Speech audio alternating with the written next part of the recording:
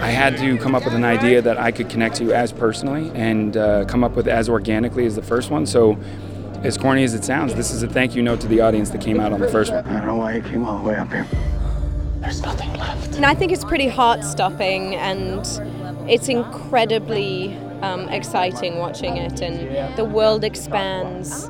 There's bigger set pieces.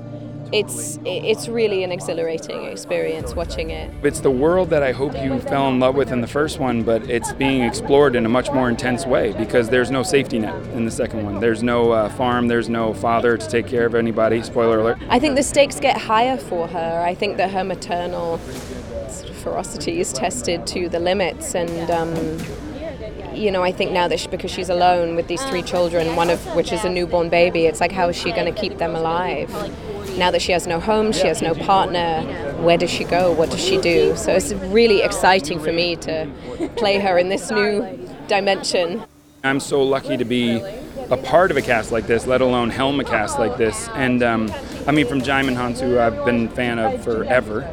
But in particular for me, Cillian Murphy, I've been the biggest fan of his for as long as I can remember.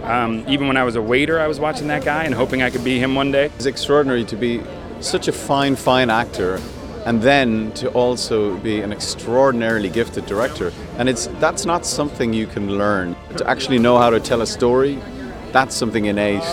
Some scenes are really harrowing to shoot and kind of painful, and then others are very technical, because you're dealing with the reveals and those horror moments where the creature comes and it all has to time out with the camera. And I think John really knew when to choreograph stuff and when to just step back and let the actors play. I think you're going to be really scared. The truth is, I think, again, organically, you're more scared because you care about these characters. In the first movie, you were getting to know them. Now you know them. You don't want anything to happen to them. The sound's much more intense because you know the rules of sound. And so it's almost like my point was to make the audience part of the movie.